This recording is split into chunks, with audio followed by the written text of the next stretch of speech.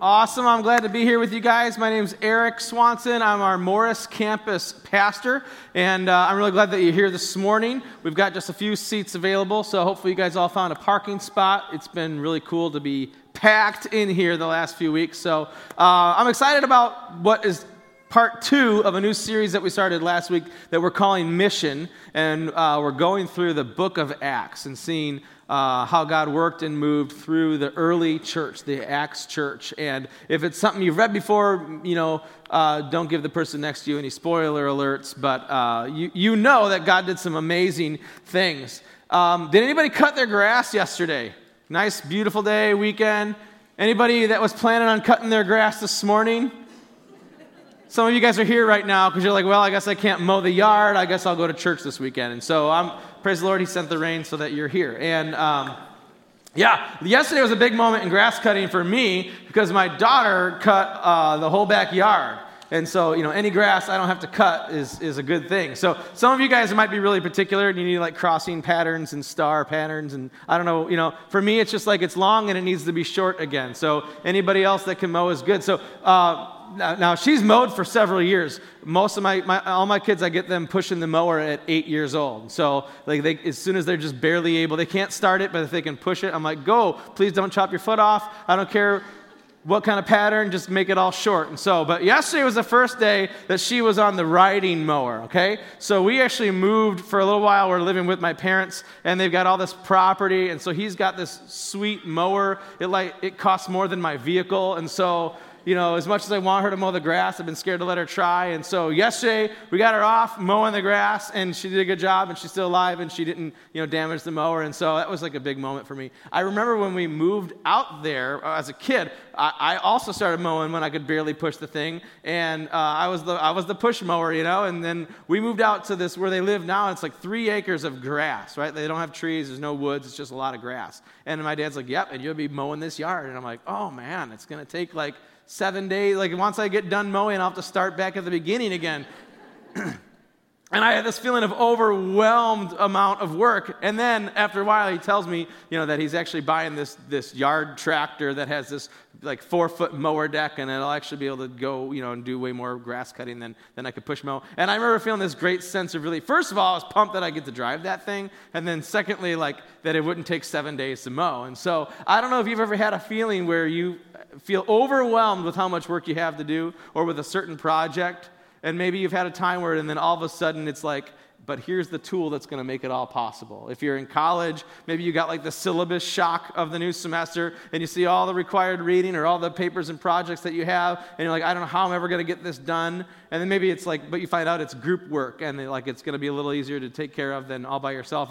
But this is how I think the early church, the apostles, felt when Jesus told them, I'm going to use you guys. I'm going to send you out. I want you to go, and you're going to change the world. Can you imagine? There's like 11 of them, and they're looking at each other, and I know all your faults and weaknesses, and, you saw me get angry yesterday, and we're like, we don't stand a chance, And this is what we looked at last week as we started this series. We were in Acts chapter 1. We talked about the mission being given, and we looked at this verse in verse 8, where Jesus looks at his disciples and he says, you will be my witnesses in Jerusalem and in all Judea and Samaria and to the ends of the earth. And he says, I'm going to use you, you're going to start here in your hometown, and eventually you're going to change the world. And I'm imagining if I'm one of the apostles, I'm like, we don't know, you got the wrong 11 guys, this is not happening. I don't know how this is going to happen. But what we're going to see today is that then all of a sudden he unveils the tool that's going to actually make it possible. Actually, in the same verse, before he says this, at the beginning of verse 8, Jesus says this to his disciples, but you will receive power when the Holy Spirit comes on you. And then you'll be able to be my witnesses and change the world. See, here's the thing. Jesus knew that these guys could not do it. He knew that these guys could not change the world. But he knew that they could do it, or he could do it through them. And so he's like, I'm going to give you my Holy Spirit. Then I'm going to use you guys to change lives, reach people, and change the world. Actually, a couple verses before this, I'll put this on the screen, but chapter 1 of Acts, verse 4, he says this, Do not leave Jerusalem. So if you hear last week, we talked about what Jesus wants us to do is to be a witness and to go. And, we talked about he's ascending to heaven. He's like, go, I'm sending you out. But before he says to go, he says, do not leave Jerusalem, but wait for the gift that my Father has promised, which you've heard me speak about. For John baptized with water, but in a few days you will be baptized with the Holy Spirit. And so he's like, I want you to go. I'm going to use you to change, but don't go yet. Don't try to do it on your own. Don't leave this town. I'm going to send you the Holy Spirit. And he's told them about this Holy Spirit before. And he's referred to it. He's taught about it. And he's like, wait until you get it. Then go. Then be a witness. Then go into this town and the next, and then I'm going to use you to change the world. You can't do it on your own, but I can do it through you. And so today we're going to read in Acts chapter 2. So if you brought a Bible or if you brought a device that has the Bible on it, open up with me to Acts chapter 2. And we're going to read quite a bit of this chapter, this story. And this is the story of this Holy Spirit that he told them to wait for, showing up for the first time. And it is an amazing, powerful story. And I don't know if you've read this before or if you've heard about it before. Maybe you've heard it many, many times. But here's what I hope for you, for each of us this morning, is that as we read this story about God's Spirit showing up and what he does through this power, that you will be inspired as we remember that his Holy Spirit is with us and inspired to go by the power of the Spirit and be a part of this mission that he's called us to be a part of. The same mission he started in the book of Acts, the same church is carried on that he welcomes us to be a part of. And he says, I want you plugged in. I want you part of it. I want to use you to change the world. So I pray that you be inspired. So open up to Acts chapter 2. If you do have an electronic device that has like 30 different versions, I'm going to be reading from the NLT. So if you want to read the same one, you totally can. But they're all good. So Acts chapter 2, we're going to start right at the beginning. Verse 1. On the day of Pentecost, all the believers were meeting together in one place. And then real quick, Pentecost is like a holiday. It's a Jewish holiday that they celebrated. It was celebrating way back when Moses was around, when they went to the mountain, Mount Sinai, and they received the law from God. He gave them the commandments. He came down. There was a cloud. There was fire and everything else. And he gave the people the law. He said, you're going to be my people, this nation of Israel. And so then from there on out, they would celebrate this moment where they met God on the mountain. And he started what we call the Old Covenant, that through this law, you would have a relationship with God, keeping these laws and these festivals and all this kind of stuff. And it's interesting that the Holy Spirit's going to show up as they celebrate Pentecost. On the same day that he gave them the law and the Old Covenant, he's going to send them their Holy Spirit, which is the culmination of the new covenant that Jesus came. Jesus came and he died in our place, a once and for all sacrifice, totally different than the old covenant. And the temple curtain was torn in two from top to bottom to say that you don't have to go through a priest. You don't have to enter into this special room. All believers will have access to God. It's a whole new thing. And so it's cool, it's interesting that the Holy Spirit, as they celebrate the old covenant, the giving of the law, he's going to send their Holy Spirit. So verse 2, suddenly there was a sound from heaven like the roaring of a mighty windstorm, and it filled the house where they were sitting.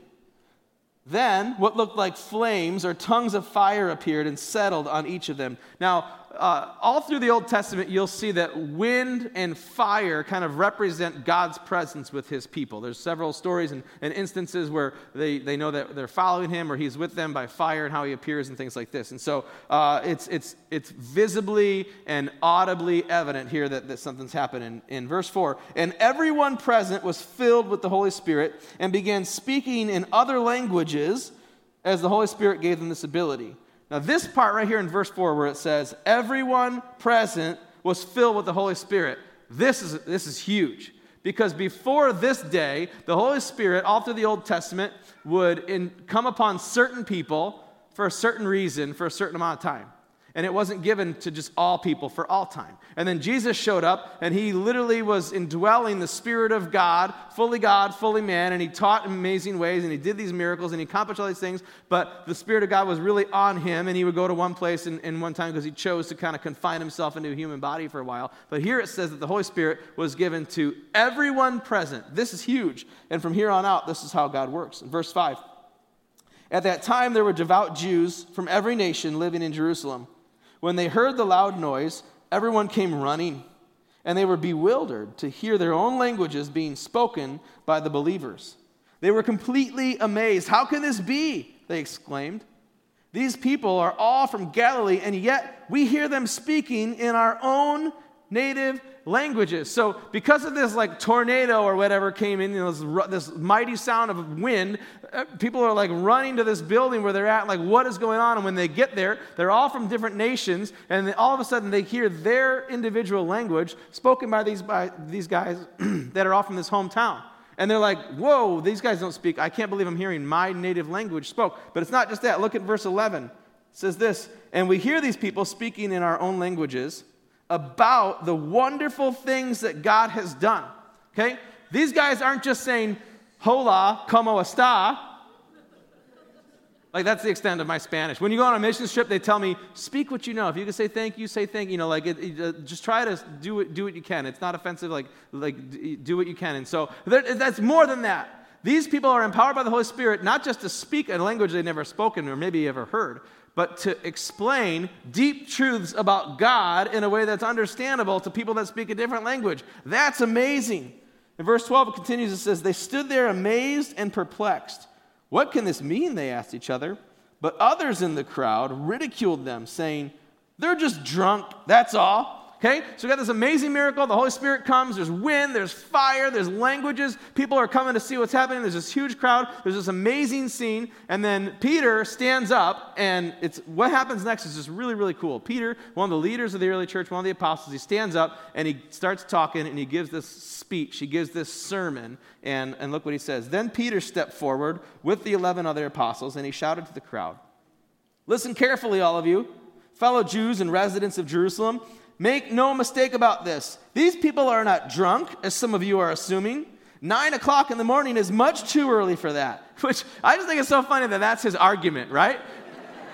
Almost like, hey, if it was 9 at night, I'd give it to you. But I would have been like this, because like you've heard of angry drunks or sleepy drunks. I've never heard of like amazingly empowered to speak a foreign language fluently drunk. Like that. And so I would think he would use a different argument, but he's like, it's 9 o'clock in the morning, give us a break, right? And so, but then he continues, and look what he says. He says, no, what you see was actually predicted long ago by the prophet Joel. And then he quotes this Old Testament prophet who says, in the last days, God says, I will pour out my spirit upon all these people. And then he continues. And in a moment of brilliance, as Peter is speaking to this audience of Jewish people from all nations, he starts with their heroes. And he quotes something that they have read, probably have memorized as they went to good Torah school or whatever they studied, not Bible class, but Torah class. And so he starts with these guys that they know, and he says, Joel called it. You've heard this passage. Maybe you didn't understand. When Joel said that God said, I'll pour out my spirit, now you're seeing it happen. What he prophesied is happening, and you're so lucky that you get to see it. And he actually quotes King David, another one of their heroes, and he starts to tell them about who Jesus really was, and that he really was the Savior of the world, and that he died, but he raised again, and that they need him, and that this whole Holy Spirit thing was part of God's original plan. We're going to pick back up in verse 32, okay? Peter's talking, and he says, God raised Jesus from the dead, and we are all witnesses of this. Because this had only happened like a couple months ago. Okay? And Jesus has only been gone for a couple months. It's like we saw this. We didn't just hear about it. Now, Jesus, he is exalted to the place of highest honor in heaven at God's right hand. And the Father, just as he had promised, gave him, Jesus, the Holy Spirit to pour out upon us, just as you see and hear today.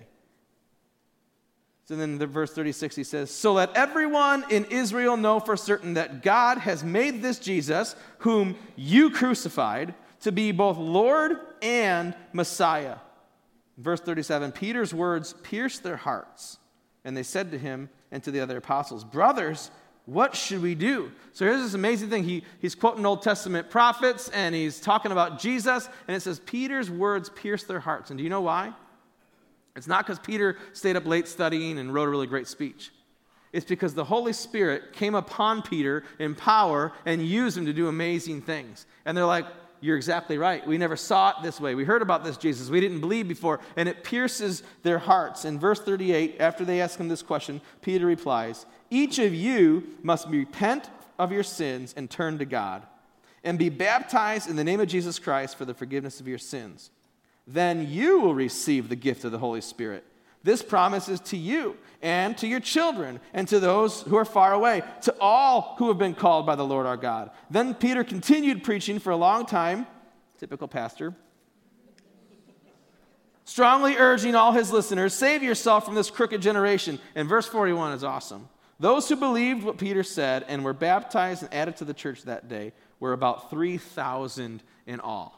What an amazing story. First, the Holy Spirit shows up for the very first time, and it's like a tornado, and people come running, and there's fire on people's heads, and they're speaking languages, and they're not just speaking languages, but they're declaring truths about God, and it's this amazing thing. And then Peter stands up, and he just starts talking, and somehow the Holy Spirit comes upon him and gives him the words to say, and uses him in power, and 3,000 people believe in Jesus, are baptized, and added to the church. We celebrate a few new members this weekend, and we would not have enough certificates for 3,000 new members on one day, right? But 3,000 people are added to the church and believe in Jesus. This is amazing. One other quick interesting thing that this happened on Pentecost. At Pentecost originally, at Mount Sinai, when God came down, met with Moses, gave them the law, what happened was like instantly the people turned their hearts on God and broke covenant with God. And what happens is 3,000 of them die as punishment.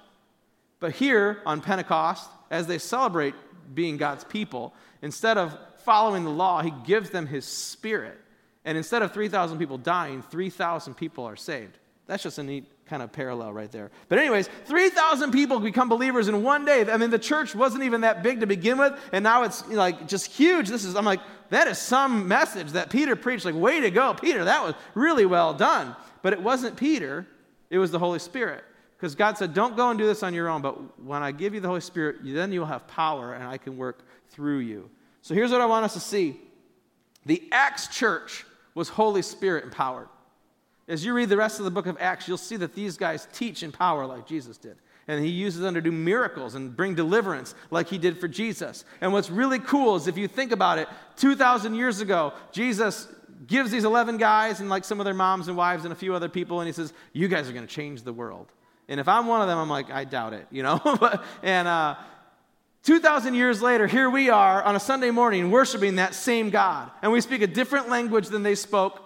And we live on a different continent of the earth, and they didn't have airplanes back then. And it's like they did it. They didn't do it, but God did it through them. And right now around the world, people are worshiping this same God in different languages in all different countries because he was actually able to use this small group of believers to do an amazing work and change the world. And this is the same mission that he invites you and I into. But the early church, the Acts church, was empowered by the Holy Spirit. When the Holy Spirit showed up, this was a game changer. This empowered them to do amazing ministry. It wasn't because God, Jesus chose like the right 11 guys. It's because the 11 guys got empowered by the Holy Spirit. And what he can do through someone whose life is turned on to him, no one can limit. The other thing to think about is this. Jesus was Holy Spirit empowered. This sounds weird when you think about it because, we think about Jesus and he's like the Son of God and he did these miracles and he taught with all this authority. But as you read the Gospels, it talks about how Jesus' ministry was empowered by the Holy Spirit.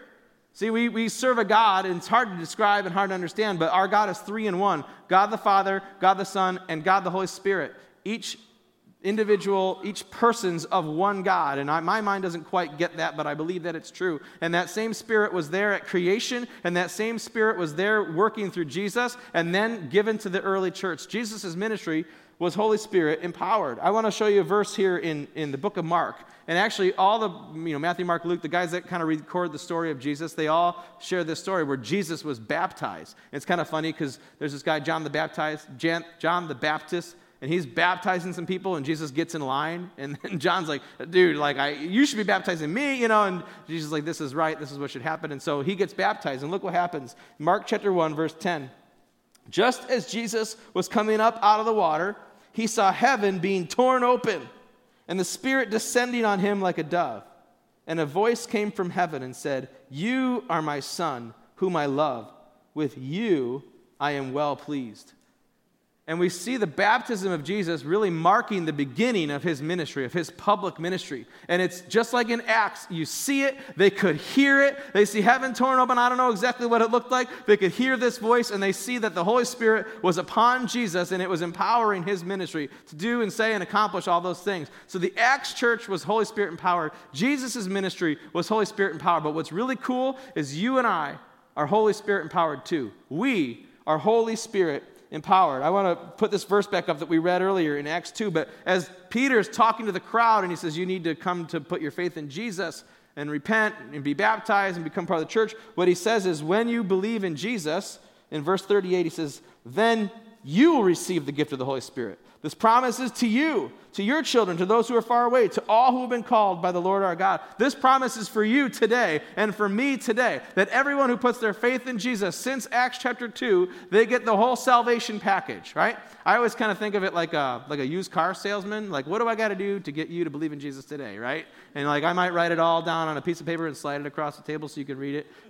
Because if I just told you, it doesn't sound as good. I don't know. But like, when you put your faith in Jesus, you get eternal life, right? You get forgiveness of sins. You get rightness with God. You also get the gift of the Holy Spirit, that he empowers you. He indwells in you, that every believer. There was this time where before Jesus left, he was talking with his disciples, and he's like, listen, it's actually better if I leave. And they're like, how is that better? Like the Son of God walking on earth, talking to people, healing people. If he leaves earth, how is that better? And the reason is because as powerful as Jesus' ministry was, as God powered him to do things, he said, when I leave, I will send to you the counselor, the helper, my Holy Spirit. And he will be in all believers at all time. So that everywhere anyone goes, they're going with God and they are empowered to do amazing things for him. And that's way better than one guy walking around and doing some amazing things.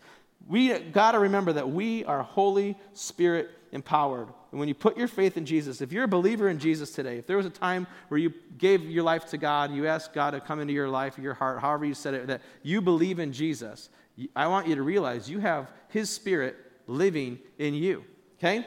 Think about this. It was so clear that, like with the wind, tornado and the fire and the languages, it was so clear that that was the Holy Spirit. And then Peter, who not long ago had denied Jesus 3 times and had totally fallen and failed, stands up and gives the greatest sermon, and 3,000 people. It's so clear that that wasn't Peter. That was the Holy Spirit. But what's really cool for me to think about is it wasn't just the Holy Spirit, doing the language thing. It wasn't just the Holy Spirit working on Peter. It was the Holy Spirit working on all 3,000, each one of those people who believed. And for me, if I ever try to attempt something that I feel like God's calling me to preach a message, to invite someone to church, little things, big things, volunteer with junior high ministry, whatever it is. If you try to do something, so often we feel like this pressure to really do it right. If I'm going to tell somebody about Jesus, I got to close the deal. Like if they're not on their way to heaven when I'm done, then I failed, right? Do you guys feel this pressure? Like, I better do it right. I better wait for the right moment. Better buy them flowers first or whatever you're going to do. And, it takes the pressure off when you're like, it wasn't Peter who did such a great job. He was just an instrument, and the Holy Spirit did the work. And even cooler than that is the Holy Spirit was working in each one of these 3,000 people's hearts at the exact same time. So when you volunteer in a ministry or invite someone to church or actually share Jesus with someone, you can trust that God will work through you and that God can work in their life too. One of the gifts of the Holy Spirit, one of the things that he does for us, there's lots of them, one of them is that he convicts us of our sin, which sounds weird, like thanks a lot for making me feel convicted, right? But until you realize that you have a sin problem, you don't realize that you need a Savior. And conviction of our sins is what leads us to rightness with God when we get that. And so the Holy Spirit is working through Peter as he speaks, and it's working through in the hearts of all 3,000 people to help them realize that they need this Jesus, and 3,000 people get saved. Here's the thing. We desperately need the Holy Spirit to accomplish whatever it is that God calls us to. Just like the Acts church, Jesus is like, don't go do it on your own. Apart from me, you can do nothing. Wait for the Holy Spirit. Then I'm going to use you guys to change the world. We desperately need, and really in 2 ways, as individuals and as a church. So for you, if you're a believer in Jesus, he has ideas of ministry for you to do. People that will come to know God and have a relationship for eternity because of you, your example, you being a witness, you serving in whatever way that God has plans to use you. But you can't do it on your own. You desperately need his Spirit to empower you and to work in the lives of everyone who, we're commanded to become holy as our Father is holy, to love one another, for you to love your family well, to live rightly, to fight sin, to be a witness for God. You need the Holy Spirit to do that. You can't do a good job on your own, and neither can I. As a church, we so desperately need God's Spirit. Because as much as we can put on our fancy clothes and come on Sundays and we got a great band and do everything we possibly can, on our own, we don't love each other that well. On our own, we will not reach our community that well. We are planting a new church in Morris, and as much as we can talk to smart people and read books and have meetings and plan in advance on our own, we want to start a church that's going to reach people who don't yet know Jesus. On our own, we cannot succeed. We desperately need the Holy Spirit to show up, to empower our ministry, and to show up in whoever else comes, that they would actually respond to God because He's working in their lives. And so it kind of takes the pressure off that I can't do it, so I'm just going to try to be the best instrument I can for the Holy Spirit to work. But man, we desperately, desperately need that. So here's my question. What are you attempting for God that cannot succeed without the Holy Spirit? What are you working on or trying or thinking about that requires God to show up? Because you know what? Without God, we could still have amplifiers making music but like, what are we doing that, like, this won't happen, like, this won't succeed unless God shows up? Think about Peter. I don't know what was going through his mind as people are thinking they're drunk and he's confused and he's like, these people watch me deny Christ, and all these things are going through his mind, but he's like, I feel like I should just say something, so he starts talking. I don't think he planned it, but the Holy Spirit comes on him and he gives this amazing speech and 3,000 people get saved. I imagine later they're like high-fiving each other and they're like, that was crazy. Can you believe that? The one guy's like, yeah, when Peter said something, I figured we were all in trouble, but like it worked because the Holy Spirit was a part of it, and we need that Holy Spirit to be part of, like, what are we going to try to do? And I'm not saying to make up things and like, I'm just going to see if God shows up, but like, if you feel ever like God is asking you to be a part of the Morris Church, to volunteer here in one of the ministries, to tell your neighbor about God, to invite a friend to church, whatever it is, little or big, that when you feel like, I think this is what God wants me to do, that when you say, okay, God, but I can't do it. I can't save her soul. I can't get him to church. I can't, lead a teenager to Christ, but you can do it through me. What I want to do is, I want to remind you of something that's so cool, the way the Apostle Paul says this. So not long after Jesus left, the Apostle Paul's writing letters to churches that he started, and he's reminding them of things that we still need to be reminded of today. And in Romans chapter 8, he says this to a group of Christians. He says, the Spirit of God who raised Jesus from the dead lives in you. Now that's huge. Now what's cool to think about is he's telling them this has only been a few years since Jesus left. And like the church is still kind of a new thing. It hasn't been 2,000 years yet. And they already kind of forget that they got the Holy Spirit. And so he's trying to remind them and he's trying to inspire them. And then God saves this letter so that the same guy can give us the same message and remind us and inspire us that the same Spirit who raised Jesus from the dead lives in each of us. Not like a mini small part of it, not a baby dose. The same Spirit that powerfully raised Jesus from the dead lives inside of you. And not just so you can feel good or brag about it, but so that God can use you to reach more people, that God can use you to do things you could never do on your own, that God could use us to change the world. That's why. And I think we just need to remember that. We need to be reminded of that. My question is, do you believe it? Do you believe that the same Spirit that raised Jesus from the dead actually is inside of you? Like, that's so mind-boggling when you think about it. Maybe a better question is, do you act like it? Do you live your day-to-day life in a way that's like, I am believing that God is with me, not just in a little way, but the same Spirit that raised Jesus from the dead is alive and with me so that he can empower me to do amazing things for him. And I'm not trying to say we should all feel guilty and like, oh, I'm such a terrible person and I don't act like that. What are we doing in our lives that says, all right, God, I'm going to follow you on this one, and you better show up because I cannot do it on my own. Imagine what your family would look like if you lived that way. Your relationships, your work relationships, all the places at school, wherever you go, and every day of your life, because we get so distracted by Monday, Tuesday, Wednesday, and it's not that we doubt that God is real or that God loves us, we just kind of forget. And so Paul's reminding us, don't forget, in a powerful way, God is with you and his Spirit empowers you. I want to talk, as we finish up, how do we actually do this? And I want to say two ways. One, I think, is in a way that we pray. And another is something that real simply we can do, okay? So first of all, when you pray, if you pray, I know for me, for a lot of Christians, we're really good at praying to God. dear God, Heavenly Father, Lord, whatever we call him, we direct our prayer, and which is good. We are told to pray to God. He's described as our Father, and that's a really good thing to do. Sometimes we'll pray to Jesus. You'll hear people say, dear Jesus, and that's not bad either. You know, he's described as our friend, our brother, and he intercedes for us. He's sitting in heaven, you know, having a conversation about you right now with God. That's pretty cool. But how often do you pray to the Holy Spirit? Because he is very real. In fact, he is in you. So we can pray to God the Father, we can pray to God the Son, but we can pray to God the Holy Spirit. And you can say, Holy Spirit, please be with me. Holy Spirit, give me wisdom. Whatever you would pray for from God the Father, you can ask the Spirit, because that's the way that God is working through your life anyways. And when we pray that way, first of all, I think it's effective. But secondly, I think it trains our minds and our hearts to just be more aware that his Spirit is with us. And that's going to affect the way we live. Or instead of praying to the Holy Spirit, pray for the Holy Spirit. When you talk to God the Father, say, Heavenly Father, please give me more of your Spirit. Please help me remember that you are with me. Please fill me with your Holy Spirit. We see people in the Bible pray like this. David prayed like this all the time. He would beg God, give me your Spirit. Please go with me. Take not your Holy Spirit from me. Right? And so you can pray to the Holy Spirit. You can pray for the Holy Spirit.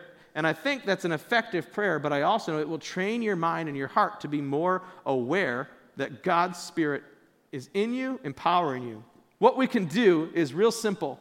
The best way to practice is whatever, if ever you've had a moment where you feel like, I think God's talking to me. I think God's getting my attention. I think the Holy Spirit's like nudging me, or, you know, prompting is a good church word or whatever. You know, like if you've ever had one of those moments, if you've heard somebody else say that, and sometimes it's confusing, you're like, I don't know if this is my own idea or if God's telling me. What I want to say is, lean into it.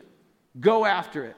Just do it. And it might be a scary thing. It might be something big. It might be, a lot of times it's really small, right? Like, I feel like I should write her an encouragement note. I feel like I should pray for somebody. Maybe pray right there for somebody, with them, you know, like little things where you're like, I feel like I should do this. Go for it, you know, like whatever it is that you feel like God is speaking to you, nudging you towards, moving you towards, first check it with Scripture. God's never going to tell you to do something that's totally against his will. Nothing sinful, you know, like that's not how God works. But when he's telling you to do something and it's just like an act of kindness or something simple, or maybe to get involved here some way, and you're like kind of fighting it and nervous about it, I want to say just go for it. And the more you show God that you are open-hearted and obedient, the more he will speak, and the more you'll train yourself to be aware of it. The worst thing that can happen, you know, if you're like, oh, maybe that's my own idea and it wasn't God, and the worst thing that happens is you prayed for somebody, right? Or you did something kind, or you sent a note of encouragement, but maybe, just maybe, it is the Holy Spirit leading you, just like Peter, and he's like, I don't know what I'm doing, but I feel like God wants me to start talking. I'm going to tell these people about Jesus, and boom, 3,000 people get saved. When you lean into the Holy Spirit's promptings, he can use you to do amazing things that you cannot do on your own. And so I want to say, lean into whatever you feel like God's calling you. For me, I've had times where it's like, I can't really tell if it's God or not. Have you ever had one of those moments? Like, is this my own guilty conscience? Did I make this up? Here's a really stupid example, but a few years ago, I was a youth pastor, and so it's like 10:30 at night. I locked up the church. I was walking out of the building by myself, and I threw a piece of gum in my mouth, and I'm rolling up like the wrapper. And now this is Trident gum. So like, you know, like the paper that's so thin you can see through it, and it's only this big to begin with. And so when you ball it up, like it's microscopic. And so here I am. I walk out of the building. I was going to throw it in the garbage can, but the garbage can that usually there is gone. I just locked the building. So I was like, no big deal in my mind. I'm just going to flick it, you know, under the sidewalk because it's a tiny little Trident wrapper. And in this moment, I felt like God was like, why are you going to litter on my property, right? And I was like, come on, God, it's a Trident wrapper. It'll be disintegrated by the time it hits the ground, you know? And then I was like, God, I don't even know if that's you. Maybe that's just my guilty conscience, right? Like my mom told me not to litter, and what's the difference? And so I was like, all right, God, I don't know if that's you or not, but I won't litter on your property. So I got in my car and I start driving, and I start rolling my window down. Because as soon as I'm not on God's property, I'm throwing that sucker out the window. This is an embarrassing true story. And again, I felt like God starts arguing with me and being like, well, then why would you litter anywhere? You know, like the whole earth is mine, and who are you? And I'm like, okay, so I put my window up and I start talking to God, and I'm like, God, I don't know if this is you or not, but just in case this is you, I'm going to drive home holding this stupid gum wrapper, and when I get home, I'll put it in the garbage like a good boy. And when I did, angels showed up and a song happened. No, nothing happened. I tried to tell Cherry how I didn't litter, and I thought she'd be all proud of me, and she didn't even care. But the worst that can happen is you don't litter, right? Like if you feel like sometimes it's hard to know, like, is this my own guilty conscience? Is this my own? Am I making up this idea? Does God really want me to do this for her? Does he really want me? Well, I say give it a try. Because if it's something that could honor God anyways, you can't do any wrong. And if it's God, you never know what he's going to do through you when you lean in to the Holy Spirit's calling in your life. At our house, my rule is the kids can go play. There's a park not too far away where we used to live. They can go there, hang out with their friends. And the rule is you can go as far as you want as long as you come home when I whistle. And if you can't hear me whistle, it's your own fault, okay? This is like how to raise a child in 1930, and we still do it, okay?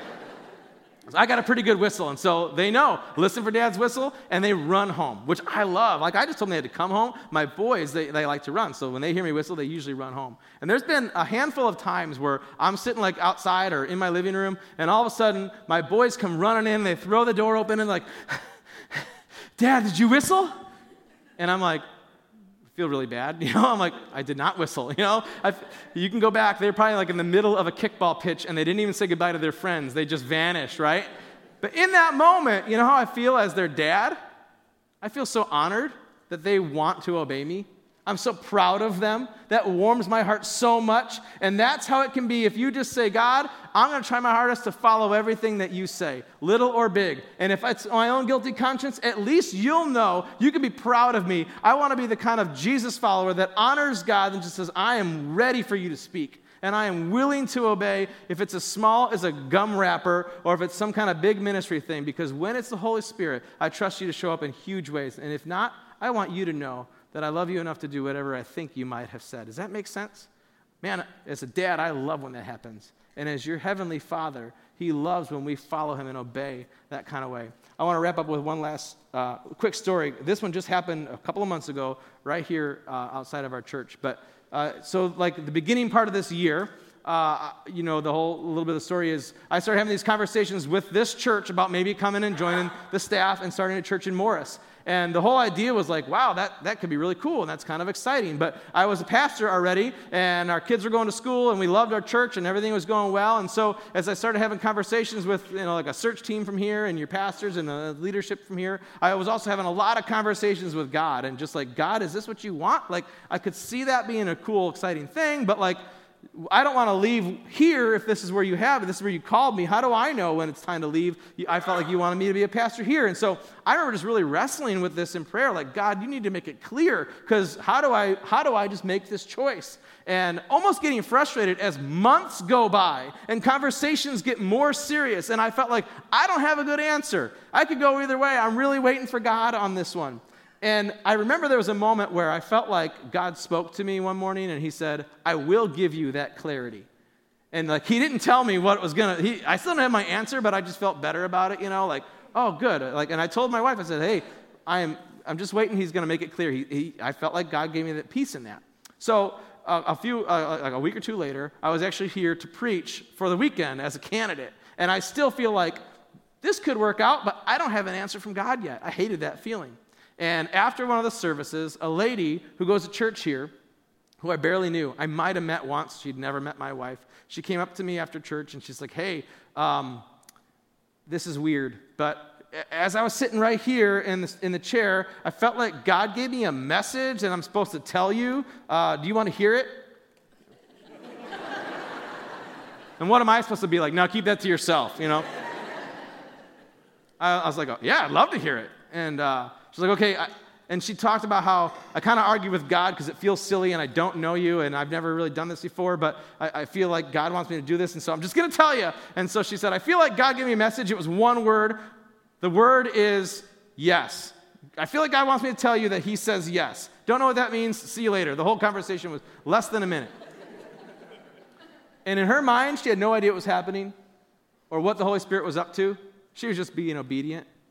But as I processed that and talked to my wife about that and took that to God in prayer, we felt like that was one of a few things that he was giving us that promised clarity, where we were like, should we leave our church? Should we do this? Should we uproot our family? Should we go for this? We really want you to speak. And he spoke through somebody. And she didn't even realize what she was doing. She's like, I think this is what God wants. I felt really clear. I didn't really want to do it. I'm sorry, this is weird, but I got to tell you. And we were like blown away at how God would work.